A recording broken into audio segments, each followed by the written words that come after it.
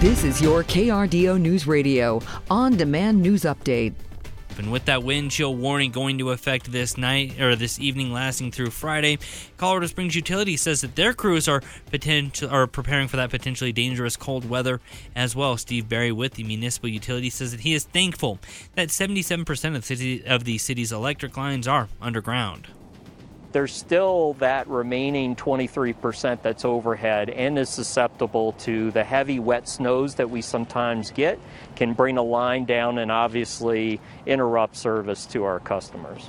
Barry explains that underground line projects across the city from power that the underground line project in the city protects from outages due to cold temperatures, but crews will continue to check the electric system to prepare for any inconvenience. Barry says to avoid emergencies, residents should keep their thermostat at 68 degrees and also to avoid using stoves, propane heaters, even charcoal or propane grills as heat sources inside of a home at all possible. Of course, also make sure that carbon monoxide detectors are properly installed and ready to go within your home. Shelters, meanwhile, in Colorado Springs and Pueblo will have their doors open for anyone that needs to come inside. KRDO's Jessica Grunling continuing our team coverage. Springs Rescue Mission is one of 6 shelters here in the Springs.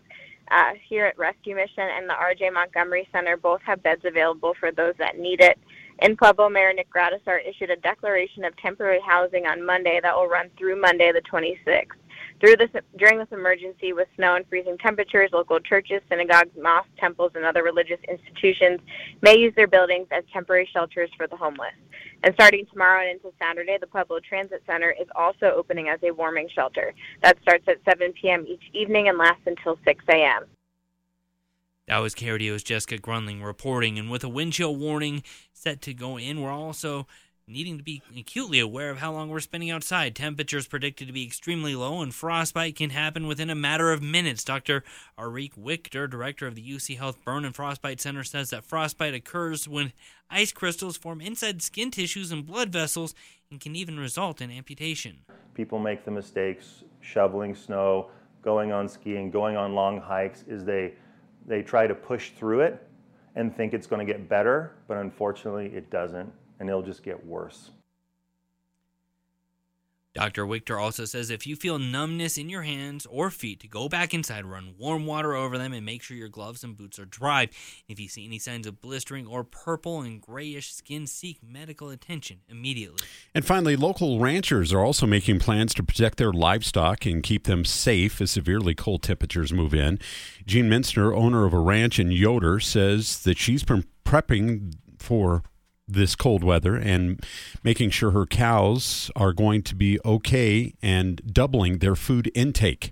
Typically one round bale that weighs 1,400 pounds, they'll get 2 of those plus probably some range cubes. So we're just really building up that carbs, the fibers.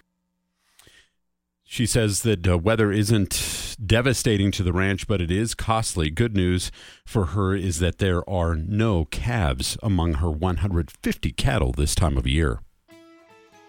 Some very cold temperatures here the next couple of days. Front will work through our area overnight, and we'll see morning lows down to 7 below for Colorado Springs and Pueblo tomorrow morning. Single-digit highs tomorrow afternoon, even colder overnight into Friday morning, down to 11 below for Colorado Springs, 8 below in the Steel City, and afternoon highs Friday in the upper teens and low 20s. From the Storm Tracker 13 Weather Center, I'm meteorologist Chris Larson for KRDO News Radio.